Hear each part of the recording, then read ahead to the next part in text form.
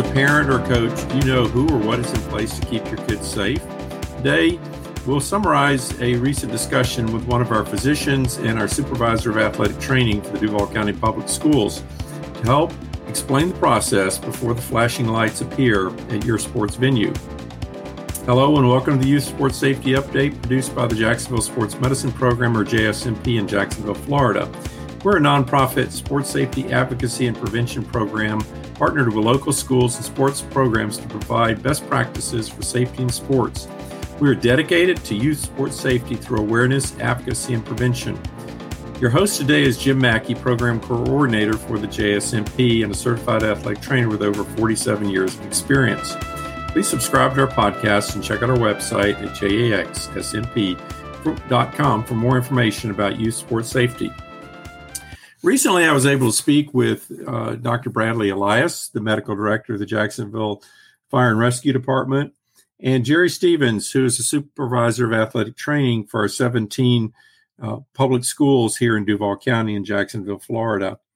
We wanted to talk a little bit about what JFRD and the Duval County Public Schools, how they work together to provide emergency services for not only our athletic contests, but practices, games, other sports events around our county. When we discuss this with Dr. Elias, they make numerous calls all over the city every day and have worked long and hard to develop this relationship between the certified athletic trainers, team physicians, and emergency medical services. Has been helped by annual training, which another program we'll be having in July to rehearse and practice many of the skills and techniques that are involved in preparing for emergencies in that, such as spine boarding, responding to for cervical spine injuries, responding to cardiac arrest, and being prepared for any emergency that may occur. Jerry has done a great work in developing the athletic training program in these high schools where they are practicing very similar protocols for responding to emergencies. They have AEDs on site with them at all times. They are prepared when appropriate for cold water immersion, for heat illness and heat stroke. They are trained constantly in refining their techniques and skills to respond to emergencies and to get to know their athletes so they are prepared in advance for whatever may happen. We've seen this relationship work together over the last 15 plus years, and we think it's kind of unique to our area because sometimes different counties have different protocols, but JFRD has been very responsive in refining and helping the athletic trainer with their sports medicine response to athletic injuries. They see automobile accidents, other spinal injuries throughout the week, but with unique football, lacrosse, other protective equipment, they've been very responsive to learning new techniques and really working in an interdisciplinary approach, providing the best care for any injured athlete.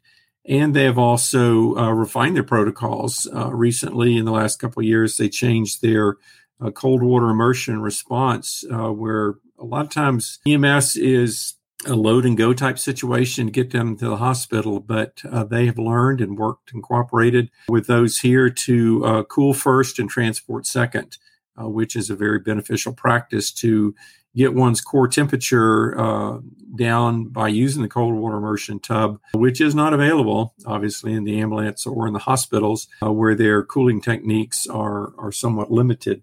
So this has been a very good partnership to discuss, refine, review the best practices and protocols that are there. Recently, the Zach Martin Act was implemented last year. CPR training for all coaches, early access to an AED, having cold water immersion, wet bulb globe temperatures in place so that proper preparations and responses can be done. So we'll put the several examples of an emergency action plan, which simply defined is just a plan of action for when something happens. Who's going to be responsible, where the equipment's located. Usually this is good if it's placed by an AED at your sports facility or at your school. It's very accessible. It's something that is reviewed and practiced minimally on an annual basis. Valuable tool. We'll also provide some of the position statements by the National Athletic Trainers Association regarding emergency planning in athletics, and we hope this will be very beneficial. So this is just a brief podcast today, but just some reminders to be prepared throughout the year. Our summertime is a very dangerous time for athletes with the heat, especially here in Florida. And we want you to be prepared, and as you go into this new season, to make sure all the emergency action plans are in place, up to date, reviewed, and practiced. So thank you again for joining us here on this Youth Sports Safety Update produced by the Jacksonville Sports Medicine Program.